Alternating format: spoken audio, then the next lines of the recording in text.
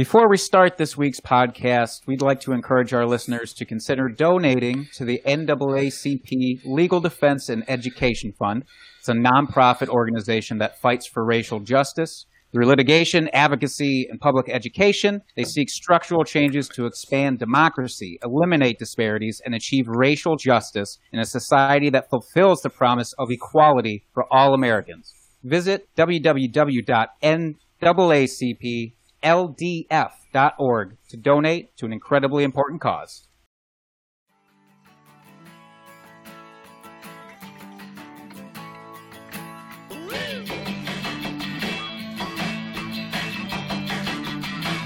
Welcome back to the Drinking and Talking Fantasy Football Podcast. Good evening, everyone. Your host, Dustin Lunt here. I hope everyone's enjoyed the early part of their week so far. We are recording on Tuesday as normal, so it's early for us here. Hope we're all surviving well here, going into Week 15 of the NFL. But first, got to introduce my co-host, Jacob Trowbridge. How are you doing, sir? That sounded so official. You said Jacob, and I'm not used to hearing that second syllable on the name, and it threw me for a loop there for a second. But I am doing fantastic, Dustin. How are you tonight? Oh, wonderful, wonderful. I am happy to be here. Tuesday night podcasting is my favorite night of the middle of the week here, knowing that I have to continue working. So this is always the highlight of my week. Joining us this week, we have a very special guest, Chris Allen. Chris, how are you doing, sir? I'm doing all right. I know if you had asked me probably that same question about maybe a month ago, I'd have been like, God, I can't wait for the season to be over. Because like you hit that lull, like towards the, it's not the middle of the season, it's not the end of the season, but you're starting to see the light at the end of the tunnel. And it's just the grind of season content that making is just that's where it hits you.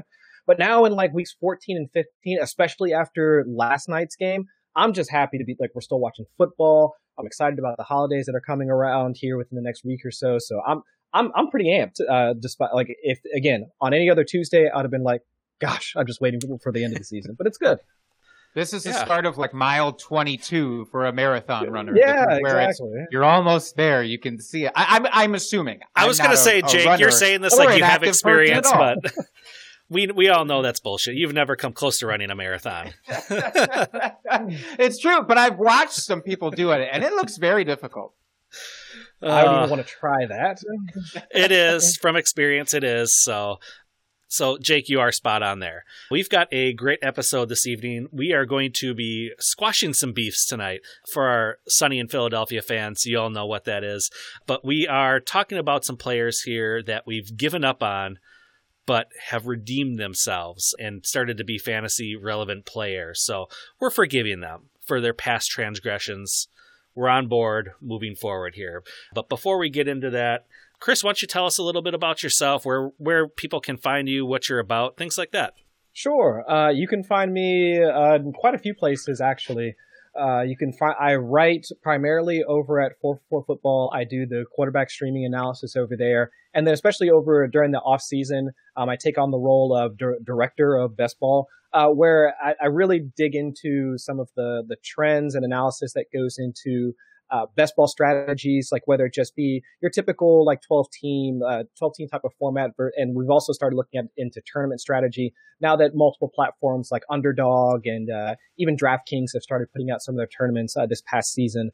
So I do a lot more of my off season research and most of my work over there.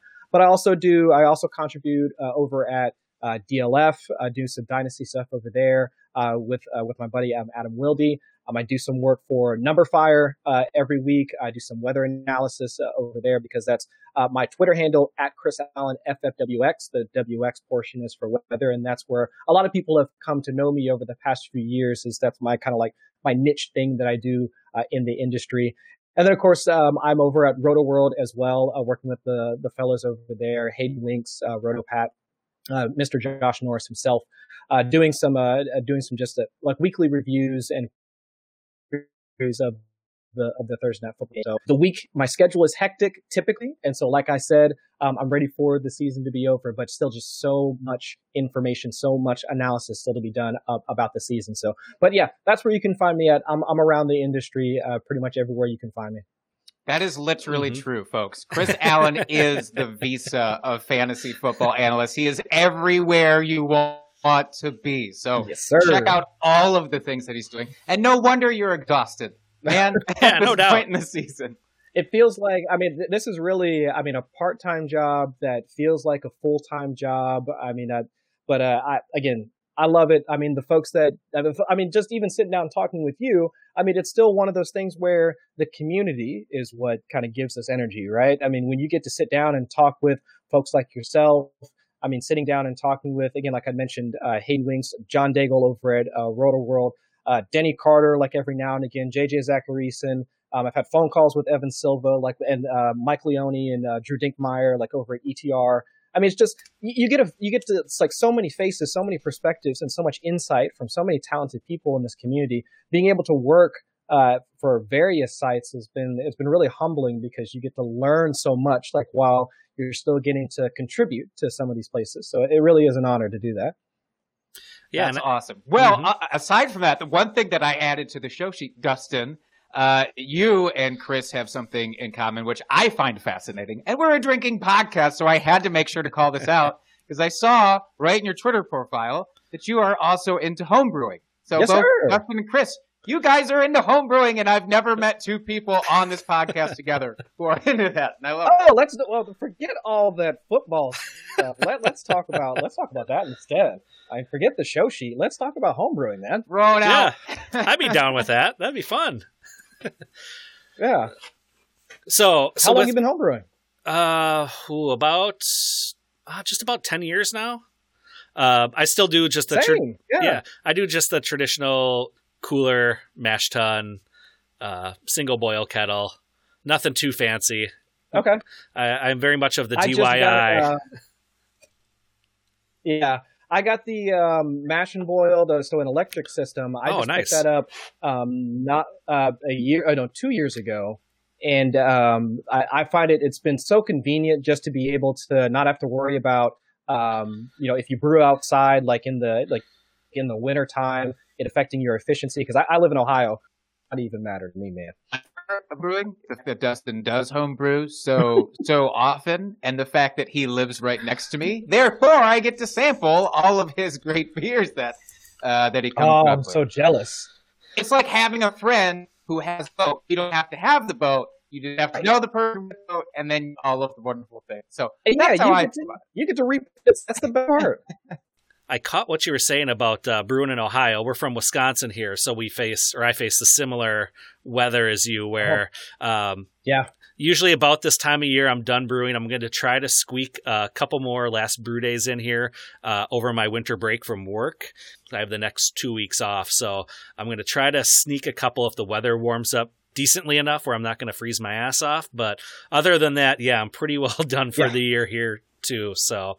But yeah, it's a lot of fun. I know Jake comes over, watches me do all the work, and he sits back and drinks beer. So it's a good time. I really enjoy it. And it's beer. It's a hobby that gives back to you. Unlike other hobbies where you're spending money like golfing or something. Exactly. You got to spend money on clubs and you lose balls and whatnot. It's like, no, I get beer back. Like, it's the best hobby.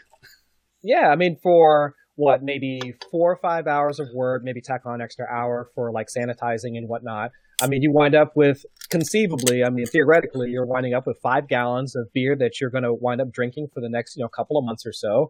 Share it with some friends. I don't know if you're into it, Dustin. I mean, I've gone to a couple of competitions, like a few local ones. That's where you get to meet other nerds that are into home brewing. And like, while as enthusiastic as I am about it,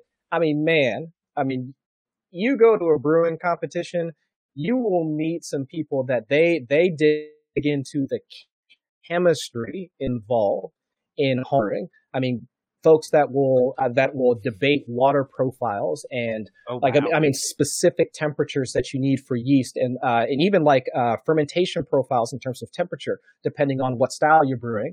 I mean, you can really, depending on how deep you want to go down that rabbit hole, you can do it. But for me, it's just I like drinking beer, obviously, but it's also the social aspect of it too, where you can go back and forth with people that are really into it. And like, again, this is not not because I'm like super vain or anything like that, but like the medals that you see like hanging right behind me, these are from like brewing competitions. This happens to be a spot in my office where I can hang them. It's not so that they can be on camera all the time. Oh, come on. You put them up there special just for us. No. I've had them there. They just happen to be there. But I mean, that's part of the fun, right? Going into competitions and like meeting other homebrewers, and then just like, and also getting feedback, right? Because there's so much about your process that goes into homebrewing. Same thing when we talk about process when it comes to fantasy football, like that tie-in. But I mean, we always harp on that. And with homebrewing, if you have your process down correctly, you're hitting your efficiency numbers, you're getting to the proper ABV or trying to get the right flavor profile. I mean, you wind up with a good product, and other people will give you that information back. So very similar to what we do in fantasy football. I mean, you can see the same results or similar results if you adhere to good processes when it comes to homebrewing. Mm-hmm. Absolutely. And I love that tie-in. That was so smooth. I love that.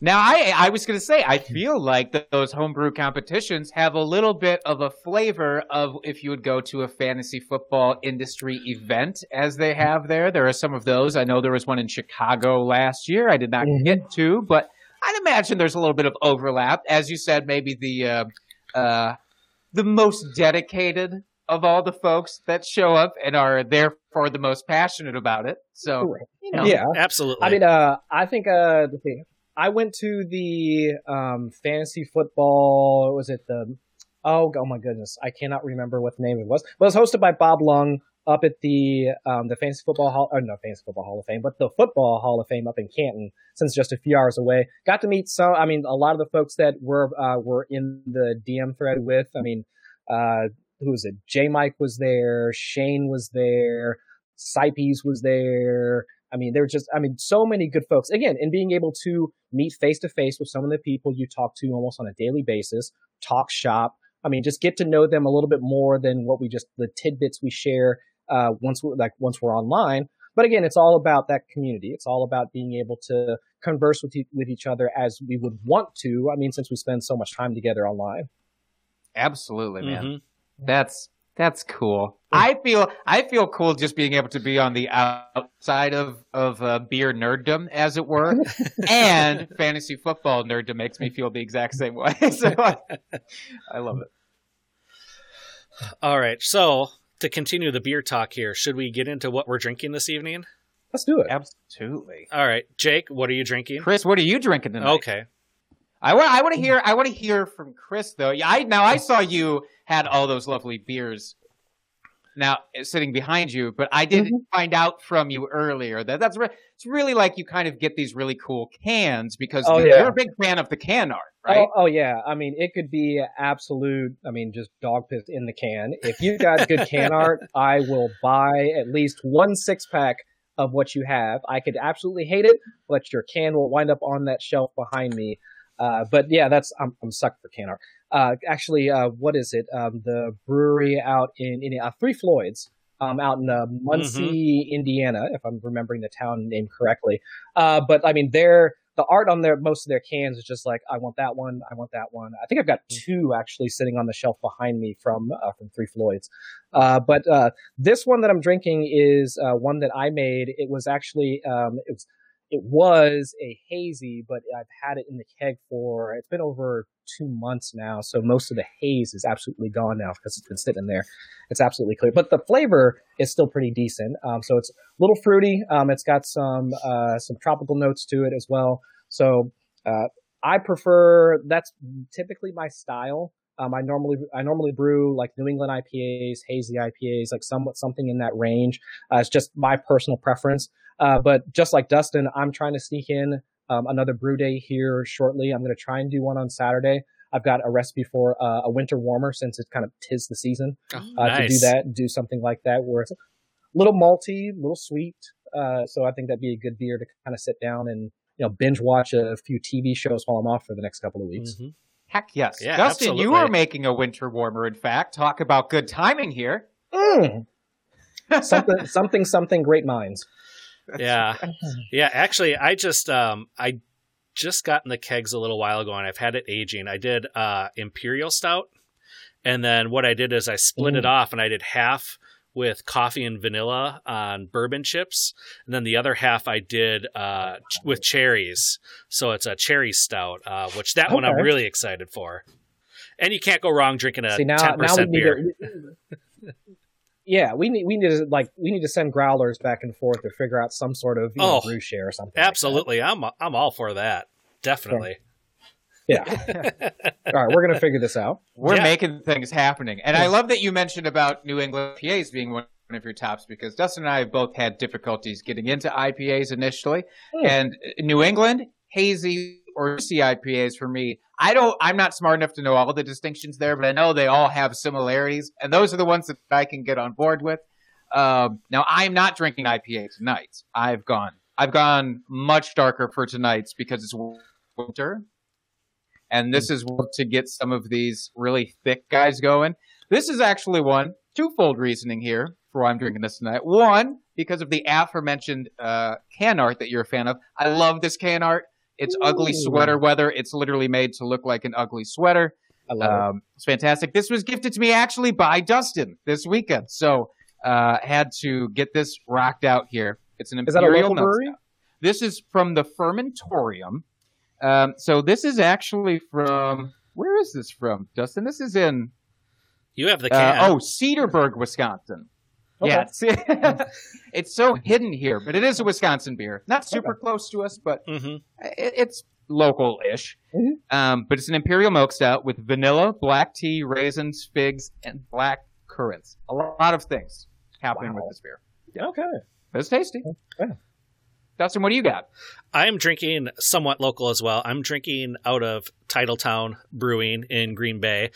Very appropriate since our Green Bay Packers clinched the division again. I'm drinking their Dark Helmet. It is their Schwartz beer, which is a very underrated style. I love it whenever I can get my hands on a good one, and this one is just very delightful. I love Schwartz beer because I'm a freaking nerd, and I love Spaceballs, and there's a big whole thing about Schwartz. I don't know if that's ever how this beer got its name, but I like to think that it is. I would like to think that too, but I mean, salute to Mel Brooks. Yep, absolutely. One for my guy. So, Dustin, do we want to get into our drunk, hammered drunk trade of the week? Absolutely. Hit us up, Jake. This came, I didn't talk about it, maybe because it hit close to home. I wasn't sure, so I had to get the A-OK here. This one comes in from Reddit user Papa Willie. We have a fresh batch of submissions to work with here. So Papa Willie says, me and a guy drunk traded at the bar one time. As you. He's a Raiders fan. I'm a Packers fan. So, of course, we're going to talk about this on our podcast as a couple of unabashed Packers homers. But he says it's a keeper league, and this was done in the offseason, the year that Antonio Brown went to the Raiders. I gave him Antonio Brown, and he gave me Davante Adams. That one worked out, he says. And I would say I agree. Absolutely. But put yourself back into the mindset of when this trade happened. I think a lot of us were excited about what could happen when Antonio Brown initially went to the Raiders. Not, of course, once it got deep in there, we know how it all went. But leading up to that, if you look at this trade, and again, I know it's hard to put ourselves back in that mind. The way that I look at it is, what was the range of outcomes for either of them? Assuming everything had gone right, I mean, you're still talking about Antonio Brown being connected to Derek Carr, an offense that, like, while we think that they'd be able to put up points, especially considering that they would need to put up points in a division that was going to be featuring, I mean, Patrick Mahomes for one. I mean, and we'll see what the rest of the division was going to shape up to be, but at least we thought that the Chargers would be a decent offense, like, going into that season. But he would be attached to Derek Carr, while Davante Adams will still be attached to Aaron Rodgers. So the delta in quarterback play, I think at least would be enough for me to kind of, for me to wrinkle my nose at it, but then also projectable target share. I mean, we're looking at Devontae Adams, who was already coming off of a decent season, where he was ascending in target share. I mean, somewhere between 27 and 29%, like on his own team. And we didn't see much in terms of the Packers adding more wide receivers so even if we assume that he is Antonio Brown, I mean, even still, that seemed kind of shaky to me because he wasn't going to be a target hog within his offense. Just considering the rest of the pieces around him, he might be good. I mean, a 20 to 25% target share, but I don't think he was going to ever compare. Hide our Packers fandom here at all. But it is nice to get somebody who's not come in and say that exact same thing. So I feel bad. This is probably why the other guy drunk trade. But this is also why you do drunk trade if you're the guy who made the submission, because sometimes you get things like this. It's probably have to pay out because I would need to see his face if he was the one paying it out here. But just to recap for our listeners who were not with us last week, our guest from last week, Chase. This is just to prep you here, Chris. If you want to get involved in one at the end, you're welcome to. So get it in your head whether you do or don't. You know, whether you're ready to take this on after seeing this. But we chose Phillip Rivers, and Dustin took Derek Carr. Derek Carr finished the week with 25.8 fantasy points. Phillip Rivers finished with 17.7. So that one was not particularly close for us. And therefore, I will be paying out. Dustin, do you want to take a second gloat? You can. Oh, I do. It's tough being this good. I know I went on a little bit of a losing streak there a couple weeks in a row, but the cream always rises to the top in the end. So, Jake, I'm just waiting to hear those glorious words out of your mouth. The cream always rises to the top. Hey, that's why I'm drinking coffee cream liqueur for a nice smooth shot to pay this one off. It'll go down. It'll help me choke down these words that I'm about to say. Dustin, you are a fantastic and brilliant fantasy football prognosticator / genius. Kudos to you, sir. Thank you. Yeah, that was actually really pleasant. So I feel like we're both winners after that, honestly. All right, we did it. We've taken care of our business, but now we have to get into some actual fantasy football discussion here. Dustin, do you want to run us through this brief injury update here? Yeah, I'll take us through the injuries here quickly. It doesn't sound like any of these are overly serious. Players might miss this next week, so definitely keep your eyes open. But we got Matt Stafford. I know he had a rib injury. Devontae Parker, Jakeem Grant, both of the Dolphins. They had, I believe it was hamstring injuries, if I'm remembering this correctly. Mike Gesicki looks like he is going to miss this week, so definitely keep an eye on that. Deebo Samuel with a hamstring. Not sure if he's been ruled out yet or not, but keep your eyes open. Alex Smith, lower leg injury. When I saw that, I got a little worried. It was like deja vu all over again. Thankfully, it doesn't appear serious, so stay strong, Alex. And then, not that this one is necessarily hugely fantasy relevant, but it could be here going into Week 15. Brandon Allen did leave the game, but doesn't look like it was too serious. Anything either of you want to add about those injuries? Lynn Bowden's interesting. That's what I'll add. Mm-hmm. Lynn Bowden's interesting for this week if he hasn't already been scooped off of waivers.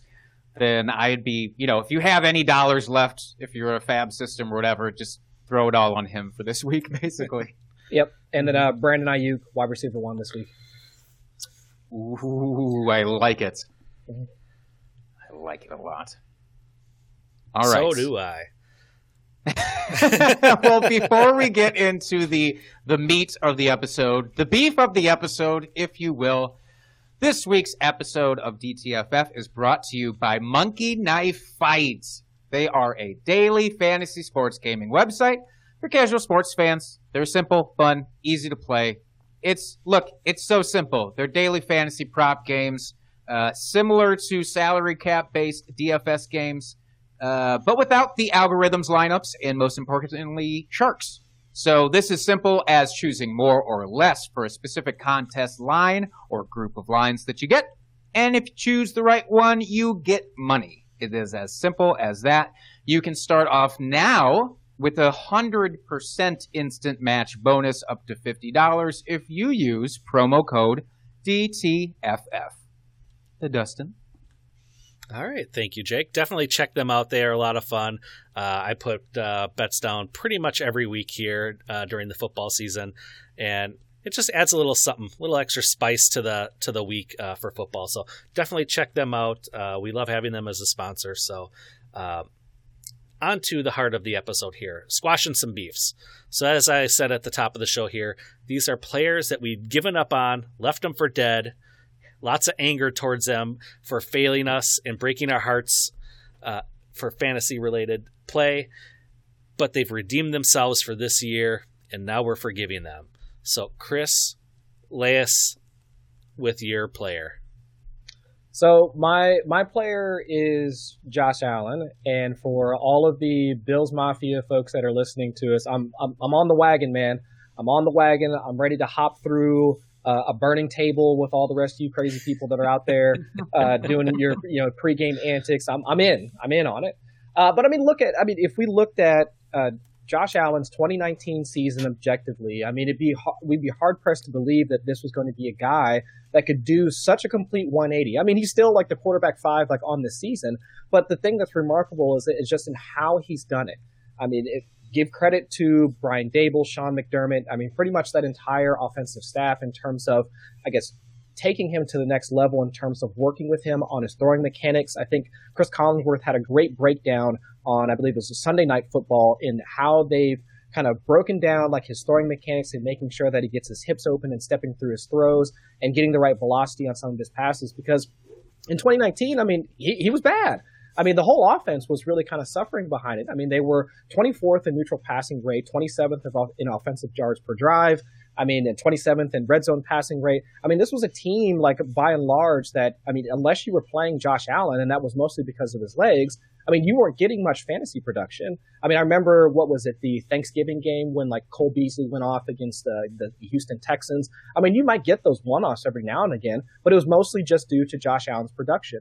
I mean, he was, I think, first or second in rushing attempts, like, for quarterbacks, like, overall. Inside the 20, I think he was ahead of Lamar in rushing attempts, but Lamar had him in touchdowns. I mean, he was producing. He was giving us that hashtag Konami code that we want from a fantasy football quarterback. But still, like, we couldn't expect him to duplicate that, just given the number of, I think he had 14 fumbles, like, last season. I think he only lost, like, 4 of them. But it was just that constant roller coaster that you would get when you played Josh Allen. And then from week 1 this season, it's just been a complete 180 reverse. I mean, they're now top 10 in almost every single metric that you would want from an offense. I mean, they're 3rd in neutral passing rate, 4th in offensive yards per drive, 7th, and Josh Allen's now 7th in on-target percentage for his throws. I mean, this is the same guy that we were thinking that, despite the fact that he had a cannon for an arm, he couldn't hit the broadside of a barn, whether it was 5 feet in front of him or 500 yards in front of him. It didn't matter. So I give a lot of credit, and I will definitely take the L on the fact that, I mean, I still drafted him like quite a bit, like in best ball leagues, because I didn't want to have to be the one to find out when to start him and when those blow up weeks would happen. But from a season long standpoint, I didn't want to have to, start him 1 week, watch him flail against or like a tough defense. Like, if you had told me that he was going to come up against the Pittsburgh Steelers defense in a primetime game and then still wind up with a top 12 fantasy performance, I would have told you were nuts. I would have bet against you and wound up losing all of my money. But now, I mean, this is now a team that, like, on the season, he's now 5th. I think he's 5th in EPA per play and also 5th in completion percentage over expected. I mean, that's amongst like all quarterbacks. I mean, he's now competing with the Aaron Rodgers, the Patrick Mahomes, the Russell Wilsons of the league. And this was a guy that we were essentially, from a real football perspective, he was objectively being laughed out of the league. So, I mean, this is, I think, a very, I mean, from a football development perspective, I mean, the award for comeback player of the year has already been locked up. I mean, since Alex Smith took like one step like onto the football field, that award has been locked up.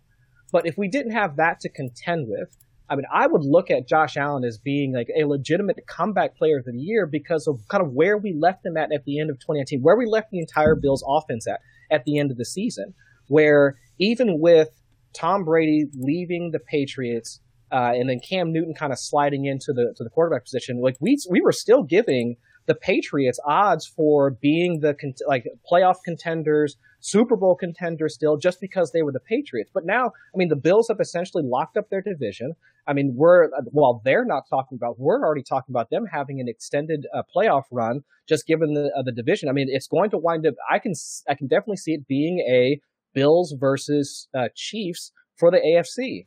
And again, if we had talked about this a year ago, I would have told you that's not possible. So at least from my standpoint, and again, objectively looking at like where Josh Allen was literally a year ago from today and where he's at right now, I mean, you have to give him credit for improving as a passer, for the Bills court, like the offensive coordinator, the head coach, in seeing and believing in Josh Allen and wanting to work with him instead of masking his deficiencies. They wanted to work with him. And now, I mean, especially, and we haven't even talked about them adding Stephon Diggs into the lineup, which has been a huge boost like for their team in terms of being able to separate route running. I mean, he's one of the best receivers in the league. We don't really need to spend a ton of time on him. But still, I mean, just what that entire offense has done and what the entire team has done in order to put them in this position now to, again, I think they're legit Super Bowl contenders for 2020. And I think a lot of it comes on Josh Allen's arm.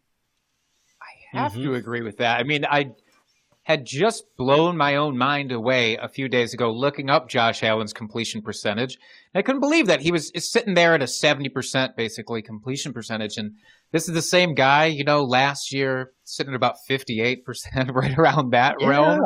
And it's, you know, you of course, yeah, like you said, you got to talk about the fact that Stephon Diggs is there. But yeah, the fact that he's doing this without John Brown there for these weeks too, it is impressive that he still doesn't really have the whole gang together. And what's going to happen now that everybody is back there?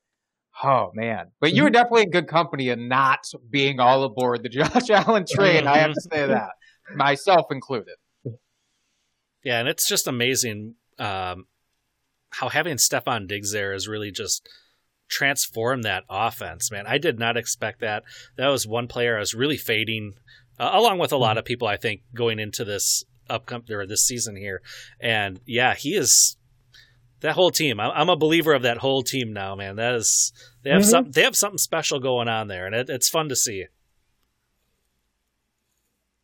For sure. Now, you know, it's not fun to see. If I can segue right into mine here, Dustin. I chuckled when I saw your player on here, Jake. I did too. It's just because we have talked about this player so much over the last couple of years. So it just makes me chuckle that he's back on the show sheet once again. So, Jake, let us know who you're talking about here. We couldn't have this segment if I didn't bring up this person. So he is the 2018 sleeper breakout projection. He is the 2019 drinking buddy. He is the 2019 beer bet against Dustin. Who would perform better, him or Sammy Watkins? Yeah, that's also a gross name. And yes, this player performed better, but he was still wide receiver 34 at the end of last year. Coming from the Jets, it is Robbie Anderson, who, by all accounts, you have to say, if nothing else, has put together a solid fantasy season here. He's sitting at wide receiver 14. It doesn't always feel like he's wide receiver 14 still, so I'll give people that. But just looking at where I left him when I did fully boot him out of my fantasy car, as it were, alongside the desert stretch of road, he has shown with a new offense, which I was concerned about, that he can be actually somewhat consistent as long as he's consistently involved and consistently targeted, which he has been, shockingly, this year. He can be consistent. Yeah, his touchdowns are not what you want. He's had 2 this year, 1 in week 1, 1 in week 12. That's a pretty big gap. But even without touchdowns, he is putting together a nice bit of success. There's been some lulls, but he's only had 3 games with fewer than 8 targets on the season, which is shocking comparing what his situation was with the Jets, who it didn't seem could ever really utilize him until the fantasy playoffs came around. He kind of had that Derrick Henry thing going where he was only really for like the 1 year that happened with Derrick Henry, where he was only relevant for the fantasy playoffs. 2 years in a row with Robbie. And, getting a quarterback like Teddy Bridgewater, I also didn't expect him to open up Robbie Anderson as a quarterback who was perceived, at least by me, to be kind of a safe dink and dunk guy, looking at what he did with Minnesota. It's honestly been impressive, and it's sad because, there was no way in hell I was going to have a single team that featured Robbie Anderson on it this year, just based off how often and how deeply he's hurt me in the past. But that's on me. That's not on you, Robbie, because you have looked fantastic here this year. Well, he got out from the shadow of Adam Gase, so that's why he's performing well. We've seen it, multiple players. We just know that's going to be a thing. So I take it that's the reason why. Also, it is a much better situation. Let's be honest. That's true. It's just that I still go back to the summertime. I had a number of conversations with like Sigmund Bloom and like a couple other folks just regarding what that Carolina offense was going to look like once he got added. Because if you looked at, and again, I still stand on this idea that if you had told me, again, that at the end of this season, Robbie Anderson would be essentially the team's wide receiver 1, whereas Curtis Samuel, he still gets to play that, wide receiver gadget role because he's a converted running back out of Ohio State. But then it's DJ Moore is the one we're kind of looking at as like, where does he fit within his offense? Again, if you had bet me that, I would have lost all my money, because if you looked at how he was used in New York, he had an ADOT of 15, I believe, like when he was still in New York. So once he comes over to Carolina, I'm sitting here thinking, well, the way he's been traditionally used and what Teddy does well, that doesn't click. But what Teddy does well in terms of working within the short and intermediate areas of the field, and what DJ Moore did well over the past 2 seasons prior to with Cam Newton, that fits. So that's a match made in heaven. So just give me all the DJ Moore. But they flipped. DJ Moore's ADOT, like he went from, I believe, like a 9.2 or something like that in 2019, and now it's 13.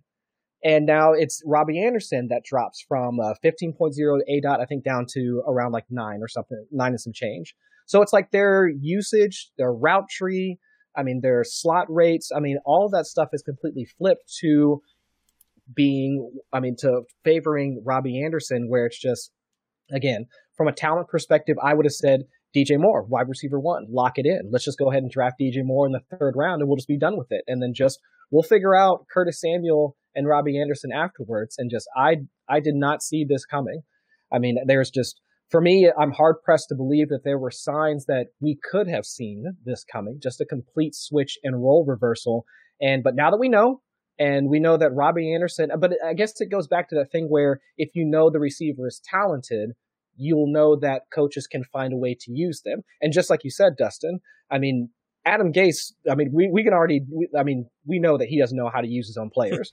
After Frank Gore got concussed and then we saw the backup running backs come in and almost get like 100 yards apiece afterwards. That just goes to show you like how little Adam Gase knows about just scouting out his own players. But Robbie Anderson, is just another player on the long list of guys that we see them bounce back and we see them become like more used like on their teams after leaving Adam Gase. And with Robbie Anderson as talented as we knew he could be, you fit him with an offensive minded staff in Matt Rule and Joe Brady. It's a match made in heaven. It had to have been a match made in heaven for them. Considering they already had the connection with Robbie Anderson, like from back from college. Mm-hmm. So it's just all that was there. I remember talking about that connection and just thinking, oh, this is one of those that's going to be so overblown. And it's one of those, it's a narrative that doesn't really hold any weight. And we want to believe that more than anything. And that's like, well, maybe that actually did come true. It's really shocking. And the other kind of shocking thing is, wait, does this mean that maybe this is how this team preferred to utilize DJ Moore all this time? And maybe Curtis Samuel wasn't as good as Robbie in the situations that he is now, to where they felt comfortable doing that? Or are they just, do they perceive Robbie Anderson to be so much more talented all around? It almost begs more questions than answers, kind of like you were saying before. You couldn't predict this because so many things flip-flopped, and it's bizarre. It's bizarre, but now going into next year, I'm not going to be able to discount Robbie Anderson. Right. And that'll be really interesting to see how their ADPs kind of shake out, like in redraft and best ball over the offseason. Because I'm assuming Robbie Anderson will be the wide receiver 1, quote unquote, in terms of ADP. But then where do you take the other two? I would think they'd almost come like almost right in order, like almost maybe, let's say Robbie Anderson in the 4th, maybe DJ Moore in the 5th, and then Curtis Samuel in the 6th. They'd almost go like one right after the other, I would think, just given their usage. And we haven't even talked about how CMC is going to fit back into the offense in 2021. But man, it's going to be hard to kind of suss out which one of those guys do you want on your team from a start sit perspective. And man, sitting right now, I have no idea how I'm going to approach it next year.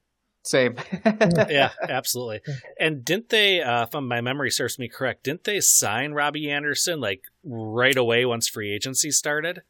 It was very soon afterwards, because I think it was about the same time that they got Teddy and Robbie, I want to say within a few weeks, if I'm not mistaken. Because I wrote a piece on Teddy Bridgewater's impact going to Carolina for 4-for-4 back in, I want to say April and May. And by that time, they had already signed Robbie. And so I want to say it was fairly close together when they got the two. So it looks like, to me, I would guess that Matt Rule kind of came in with a plan to get those guys. And it was just here, these guys, I know what they can do. I know that they're playmakers. I know that they can fit inside of my offensive scheme. So let's start, adding some of those pieces and making sure that we can do that in order to, execute this plan that I kind of have. And for the most part, I think it's been okay. But again, if you look at the division that they play in, the offenses that they have to play, twice a season. If you're going up against, the Saints, the Bucks, and then Atlanta, if they were good, twice a season. Right. You would expect to have a rough time anyway. Yeah, absolutely. Yeah. All right, my player that I am forgiving, I'm squashing the beef with, is Corey Davis. And I feel like there's probably a lot of people on this boat with me, and that's fine. I'll admit, I was never a big fan of his coming out of college, and he kind of bared that out over his first few years. But the thing with Corey Davis, he's done really well this year. Currently sitting at wide receiver 29 in PPR, which I think is leaps and bounds above what anybody expected going into this season. And the thing with Corey Davis is basically all the metrics across the board have been improving every single year he's been in the league. His yards per target, his catch percentage, yards on the season. He's matched his season total for touchdowns already. His yards from scrimmage. Basically every metric you want to look at, he's been improving every single year. And we really saw the turnaround last year when Tannehill took over. Surprise, surprise, you get a competent quarterback on your team.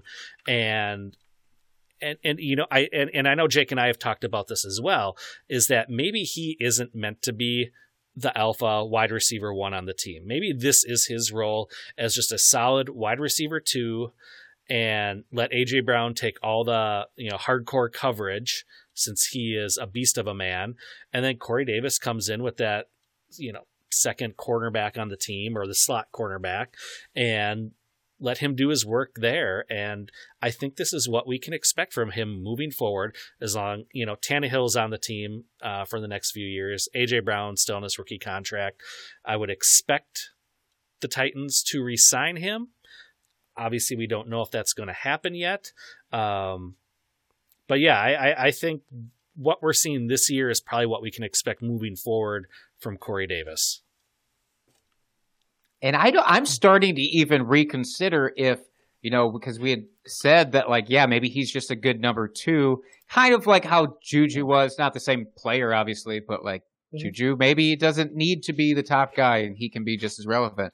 And it's almost like it's gotten to the point now where I'm thinking, like, from a fantasy perspective, Corey Davis could end up being a actual wide receiver 2 for you in fantasy next year. Obviously, it's going to depend a lot on what happens with his actual situation, if he sticks around, if he does end up getting moved. But supposing that he stays with the Titans, it's like, I don't think he'll ever be drafted like that, but you almost have to say that he falls in that range because he is falling in that range right now. It's kind of crazy. Yeah, and I mean, if you look back at, so I had to look it up real quick just to make sure who else was in his class, but that 2017 class, I always kind of thought that he was overdrafted. But then if you look at the rest of the guys that was in his class, I mean, you can't really pick out too many other like wide receiver ones, at least looking at kind of where they're at today. I mean, yeah, Kenny Golladay was still a part of that class. Chris Godwin was a part of that class. I mean, but other than that, you're looking at Taywan Taylor, Cooper Kupp, Juju Smith-Schuster, Curtis Samuel, Zay Jones, John Ross, Mike Williams. So, I mean, there are a lot of names in there that are good, like ancillary pieces, but in terms of actual like alphas, like in that class, I mean, Corey Davis would obviously stick out just based off of like his athletic traits. I mean, size, speed, like that sort of thing. So I understand like why he was overdrafted based on when he came out. I think if he had gone maybe a year earlier or a year later, we might have actually been able to properly value him. But I mean, I think he always should have been posted next to an alpha, like on that team. I don't think he can function like on his own. And I think with AJ Brown, like being a part of that offense, I'm hoping that he winds up working out a deal and staying in Tennessee because I think he's perfect for that offense. Like being able to work as like either on the perimeter, but especially as a big slot. I mean, I think that's the absolute like prime role like for him to work as. And I think we're seeing that come to fruition with him being able to, I mean, essentially match AJ Brown in targets, touches, like that sort of thing. But it's just really just the touchdowns that it comes down to, which is the thing we want the most in fantasy anyway. But still, from a production standpoint, I think Corey Davis is definitely a value right now. Mm-hmm. Well, I'm glad you agree with me. That makes me feel good. All right. Do you guys have any other players you want to squash beefs with, or should we move on to our starts and busts of the week? I feel like we've squashed some good beef. Yeah. The beef is thin for the most part. It's like we squashed some Kobe beef too. I feel like we did really good cuts, if you will. I'm going to stop talking in beef puns because I think everybody, including the two of you, would appreciate it. Yeah, for sure. I was just going to wait to see how many more you could come up with on the fly. That was going to be it. That was going to be the absolute maximum. Fair enough. All right, so starts of the week here. Chris, hit us. All right, so again, because I do the quarterback streaming column, it's just easy for me to just kind of think of things in terms of the passing game, which, I mean, most productions connect to the quarterback anyway. But for this week, I mean, Phillip Rivers going against the Texans. I mean, we just saw, the Texans had no answer for Mitchell Trubisky. In the year of our Lord 2020, a defense not having an answer for Mitchell freaking Trubisky. I mean, is just that's a next level sentence that I just had to utter out loud twice. And so now Phillip Rivers, who has now been hot for 4 straight games, I believe his floor has been somewhere around 17, 18 points, which, I mean, depending on scoring in that week, could fluctuate anywhere from quarterback like 10 to 12 to quarterback 16. But at least he's providing enough production in order to get you by. From a passing standpoint, T.Y. Hilton has now gone off in back-to-back weeks. So now we're seeing more production out of him. Jonathan Taylor, we just saw him with that monstrous 2-touchdown performance. So the running game is also taking off. So from a yards per drive perspective, I want to say Colts are at least top 10, if not top 5. I think they're averaging somewhere between 30 and 40 yards per drive over the past 4 weeks. So, I mean, with the Texans out, I mean, Bradley Roby's out. I mean, their pass rush, I mean, Whitney Merciless is doing absolutely nothing as a pass rusher. It's really just J.J. Watt or nothing. So, I mean, just give me Phillip Rivers and T.Y. Hilton against the Texans secondary all day long. So I think he's the best start of this week. Yeah, I like it. Yeah, Jake, who do you have? I also just want to say that this will avenge me if Philip Rivers does this week. For your beer bet last, that's right. Yeah, it's going to avenge me from the beer bet. I feel like I'll take some solace in this when this eventually pans out, because it just has to. Because you meant to say the beer bet was for this week, not last week, right? Yeah, exactly. But I don't want to be that guy who falls prone to technicalities, so I'll let him pretend that he won. Just exactly. Soothe his soul, because I'm so nice. My start of the week this week, ridiculous. My start of the week is Mike Davis. I'm on this track, and I'm going to be on this track until it's shifted, and nobody shifted it for me. It's start your running back against Green Bay, because any warm body going against them for right now, especially if they're an even okay pass catcher, has done just fine against the Packers.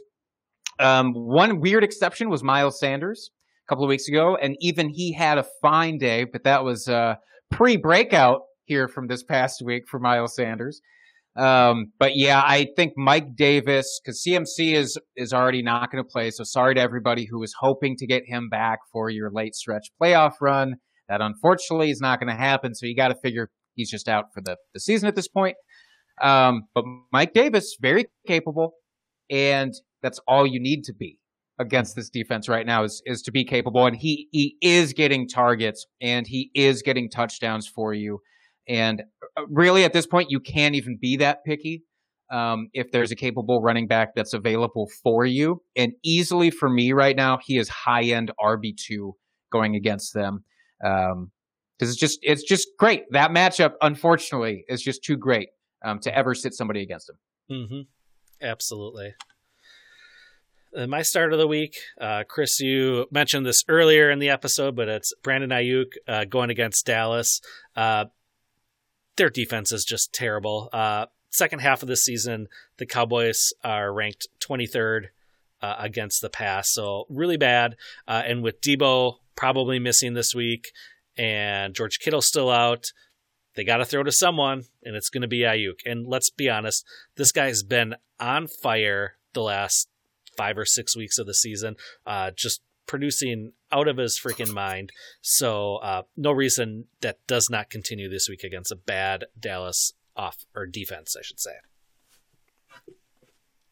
Just going to throw that out there to kind of to add to that Brandon Ayuk call. I mean, listen to some of these receivers that compare well to Brandon Ayuk and some of their production like over the past few weeks. So let's see, Adam Thielen, week 11, 123 and 2.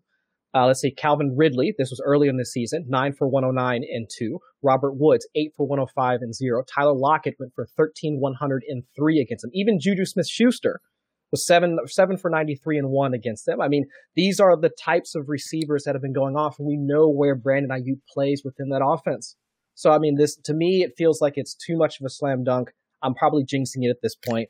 But again, I'll just say Brandon Ayuk, wide receiver 1. No, I love it. Okay, Chris, hit us with your bust of the week. So back to quarterbacks. My bust of the week is Matt Ryan. I mean, it more or less hinges on whether or not Julio Jones is going to play. But even if he's let's say less than 50% or doesn't play his full complement of snaps, I mean, we've seen just Matt Ryan completely flounder in those types of situations. Like when Julio Jones has been out or when he's played less than 50% of the snaps, Matt Ryan has thrown, I believe, 5 interceptions, just 3 touchdowns in those games. And I believe that's over a 5-game sample, because I believe like Julio Jones has missed 3 games this season and been unhealthy or missed time in 2 of them. So, I mean, with the Bucs having like one of their top 5 in pressure rate, like in the league right now, their secondary is still bad. Like they still can be beaten in the secondary, but we just saw Kirk Cousins, I mean, with their porous offensive line, have some issues against them this past week. So if Julio Jones sits, or if we don't really see him get to even a full practice, or we just see like the limited practices, but the team is saying that he's good to go and he should be ready to play on Sunday, I still can't trust Matt Ryan, especially here in week 15 after what just happened. And Calvin Ridley, I believe he left that game. I think he returned to the game, but he was still shaken up and grabbed that same ankle that's been bothering him for weeks. And Todd Gurley hasn't been giving us like any production for, let's say, since like week 6 or so. I mean, so with that whole offense like pretty much ailing, I can't bring it in myself to start Matt Ryan this week. I would rather start like Phillip Rivers or like anybody that's on the waiver wire at this point. Yeah, which is sad. I mean, because he's been. I know he's had his up and down seasons, but really, you could at least count on him to put up a semi decent week. He usually didn't bust too often, and this season has just been awful, just awful. Oh yeah. Mm-hmm. And this was a passing game that we were excited to see. I mean, they were featuring, two top-tier wide receivers in Julio and Calvin Ridley. The addition of Hayden Hurst, while I thought they might have overpaid for Hurst, I still thought that was going to be a good call for them and like a good addition, considering that they just had, Austin Hooper. He went from the Falcons over to the Browns. So, I mean, I thought that offense was going to continue to cook. I mean, especially they also ended 2019, I think it was like top 5, top 6 in neutral passing rate. So it's just like all signs pointed to them having a productive season. It's just completely gone off the rails. Mm-hmm. It makes me so sad. He was one of my favorite guys coming into this year, but yeah it's unfortunate. Now I had in my spot as my bust. I had Mike Gesicki just on the off chance in case he did end up playing. I wanted to still temper some folks' expectations because you just saw a massive game from him this past week, and he looked great. And Dustin, I have to give it to you. You've been all in on Gesicki this whole time. I was not a believer. He made a believer out of me last week, but going against New England this week, I was not going to be a fan. So I'm going to pivot, however, this week to the entire backfield that is playing Pittsburgh. So any Cincinnati running back that decides to start this week, whoever it is, if Gio Bernard suits up, sit Gio Bernard. Or maybe you can't sit him, but don't expect the world from Gio Bernard. If Travion Williams somehow gets the call up, because it seems like we could be trending that way right now, I know it's exciting because it's a new piece that you're able to pick up off the waiver wire and you get a starting running back, but do not expect him to come in and crush against Pittsburgh. That doesn't happen. They are tops against opposing running backs. We just saw what they did to Buffalo this past week. I'm not saying that obviously Devin Singletary and Zach Moss are world-beating running backs, but they got stymied. And that's what happens to every running back that steps in against Pittsburgh. Some of these stats where you say, oh, they're the absolute best against such and such position, they can be inflated because of what their strength of schedule looked like and all that. That's not the case for Pittsburgh. They are second toughest, and that's for a reason. So watch out.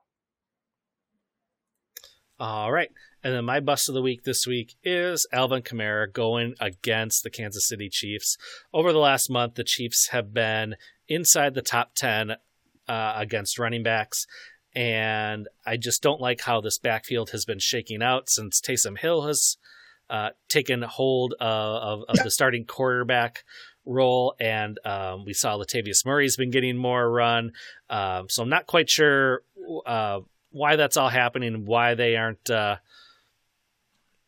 using their best running back, but against a KC defense that has really been stepping it up here late in the season, I think he definitely should not have high expectations going into this week.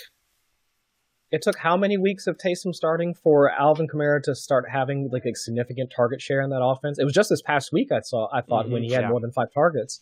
Yep. So it's just it's difficult. It is very difficult to trust him this week. Mm-hmm.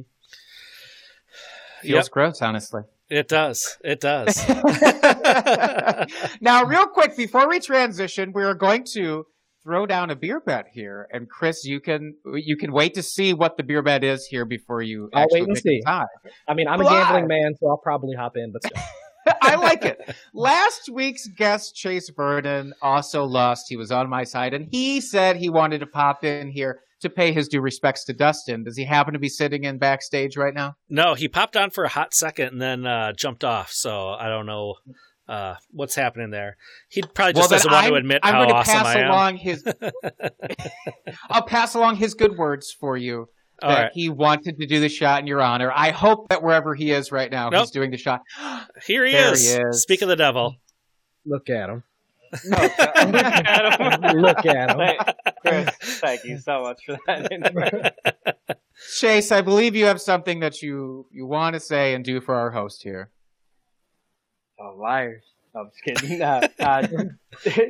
Dusty, man, we did a bet last week, and I doubted your side of the bet tremendously. Like, I didn't take you seriously. I thought you were a joke, and obviously I am the joke, not you.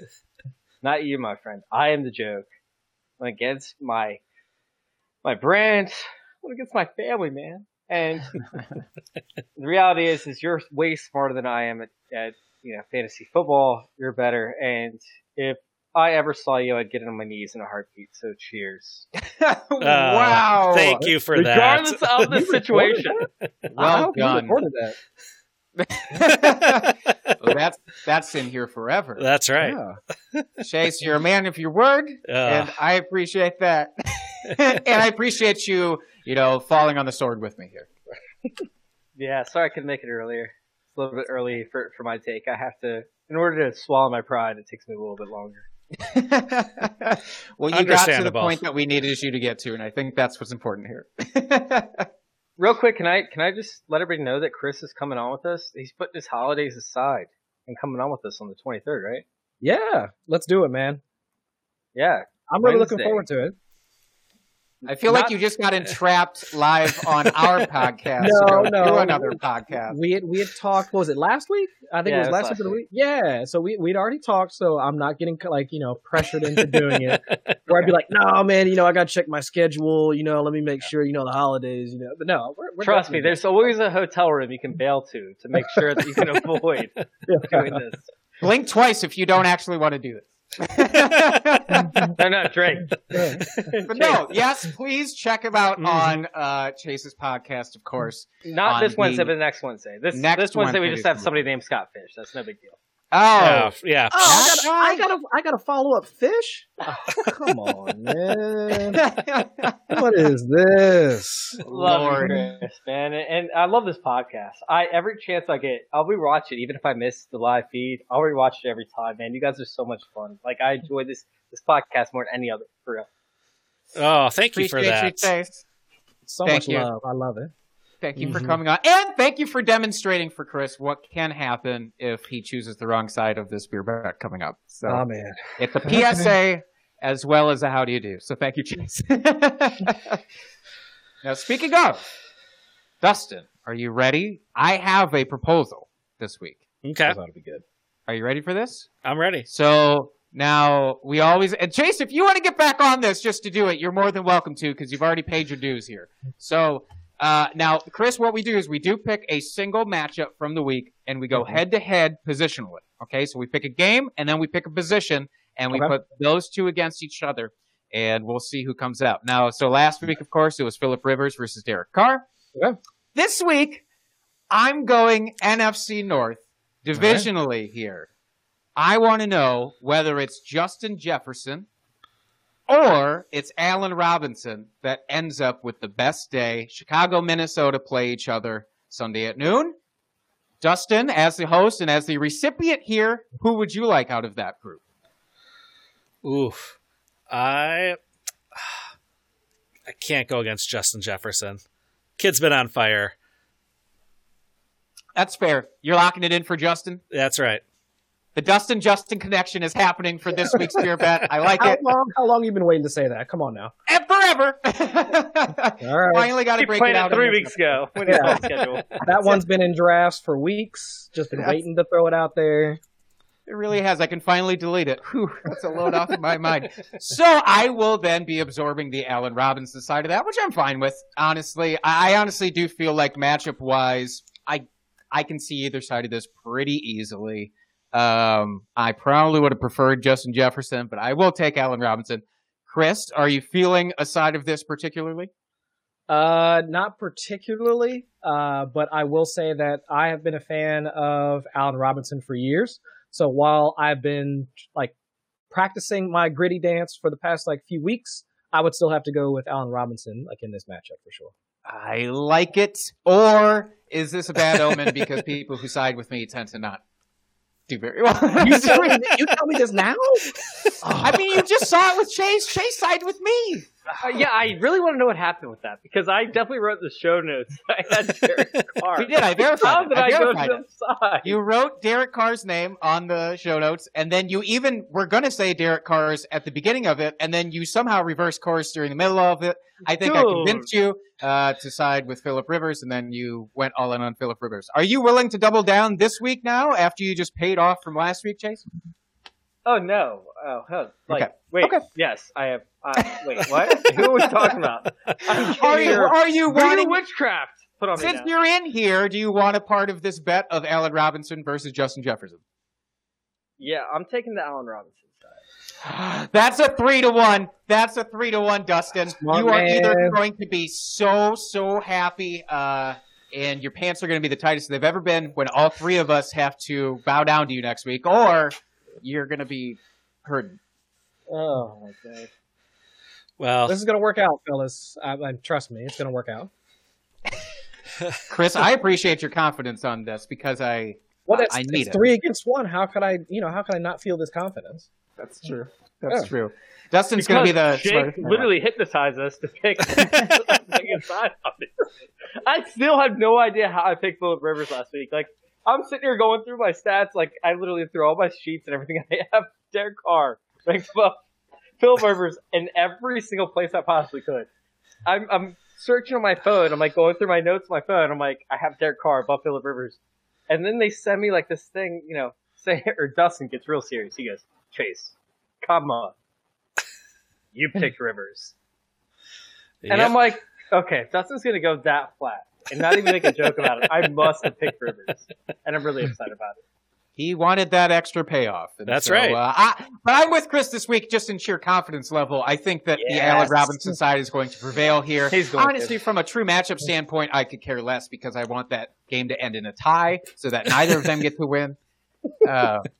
But I do have Allen Robinson on quite a few rosters, so that would be nice on two levels. Mm-hmm. Mm-hmm. Yes, well, we will see come Sunday who is the better prognosticator here. So until then, I think that's about the end of our show. Wait. I got an invite for you guys. So, of course, I came on here and I had to invite Chris, or re-invite Chris, or make sure these down, I should say, on the 23rd. Then we have Sal, along with Nate Hamilton and Ray GQ on the 28th. And we want you guys to follow for the first episode of 2021. We want you guys to come on with Mike, myself, and Gooter Diddle. The inaugural 2021 episode when everything is going to be magically better because That's right. the calendar year turns over. Yeah. I think we would be foolish to say no, Dustin. What do you think? I am so on board with this. Well, we were afraid like, you guys would probably, or any podcast would ever hesitate to invite both Mike and I onto their podcast. It would just be an absolute nightmare for most places. So we figured we'd invite you guys on and we could just all have fun. Yeah, absolutely. Totally down. I'm on board. Lock us in. I can't wait. All right. Well, now that we've all basically sung Kumbaya together, do you want to take us out here, Dustin? Yes. Chris, why don't you tell everyone one more time where people can find you out there before we sign off? If you want to come laugh at me for the Allen Robinson call or any of my other takes tonight, come find me on Twitter at Chris Allen FFWX. If you don't want to yell at me for that, you can check out all of my writing and then come yell at me. You can catch all my writing over at 4for4, a Number Fire, and then also at Rotoworld. Chase, how about you? Where can we find you? Dude, honestly, this isn't my show. This is all about Chris, man. You guys need to go check him out. This is, hands down, Chris is one of the people I look up to in the fantasy community, and I cannot wait to have him on the show on the 23rd. But seriously, you guys don't need to follow me. Just go follow him. Oh, such a gentleman. Jake, where can people find you? Are you looking at me? People can find. I'm always looking at you. People can find me at Jake Trowbridge on Twitter. All right, and you can find our podcast at Drinking Fantasy on Twitter, and you can find me at FF Dusty Dog. And until next week, folks, keep drinking and talking fantasy football. Cheers, FFers. Peace.